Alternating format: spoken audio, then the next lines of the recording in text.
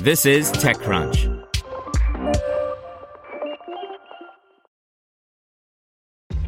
This episode is brought to you by ShipStation.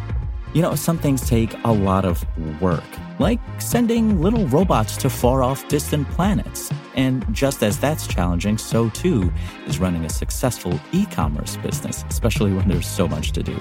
So I want to introduce you all to ShipStation. Now, I love using ShipStation because of its easy-to-use dashboard, which makes managing orders and printing labels a breeze and super smooth. Oh, and the customer service is just out of this world. It's exactly what you need to help grow your business. Sign up for your free 60-day trial at shipstation.com/technews. That's shipstation.com/technews. This is TechCrunch.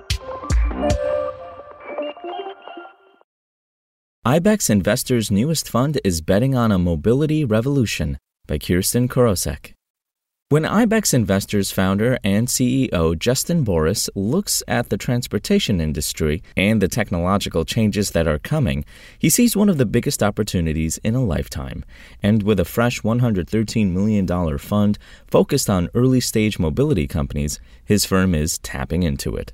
There will be more change in the next 5 to 10 years than in the past 100 years, Borus said, referring to the shift to autonomous vehicles and other changes in the transportation industry. I would equate it, our fund, to an internet fund in 1996 or 1997. Ibex Investors, which is based in Denver with offices in New York and Tel Aviv, was founded in 2003 with a multi-stage and multi-strategy investment strategy.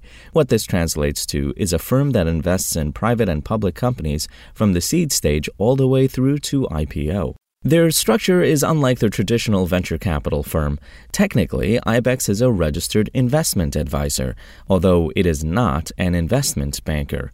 Ibex does have dedicated VC funds, including a $100 million early-stage fund focused on Israel-based startups across all sectors, an Israel-focused hedge fund, and a mobility-focused hedge fund that trades mostly in equities.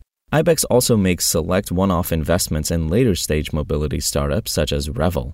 In all, the firm has about $1.2 billion in assets under management.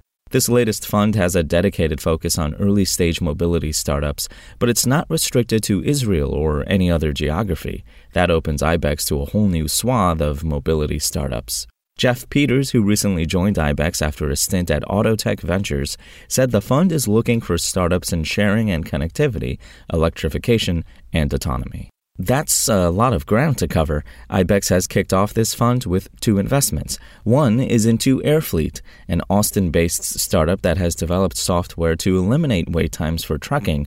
The other is an investment into Visionary.ai, an Israeli digital imaging processor company.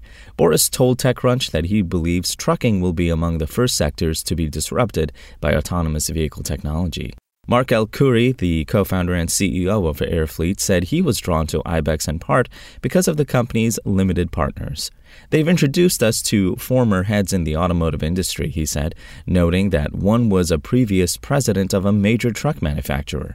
We're a technology company, but we also have trucking operations within our company, and those kind of connections are incredibly valuable to us.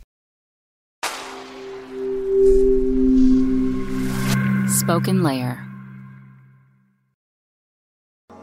To hear everything you need to know about the week's top stories in tech from the people who wrote them, check out the TechCrunch podcast, hosted by me, TechCrunch managing editor Daryl Etherington. Each week we go in-depth on 2 or 3 of the week's top stories from in and around the startup ecosystem, and I'll be joined by the TechCrunch experts who covered them. They tell us why the news is so important and what they think matters most to you, our listeners, whether you're just interested in tech or that's where you make your living. New episodes drop every Saturday morning, so be sure to subscribe to the TechCrunch podcast wherever you listen to podcasts.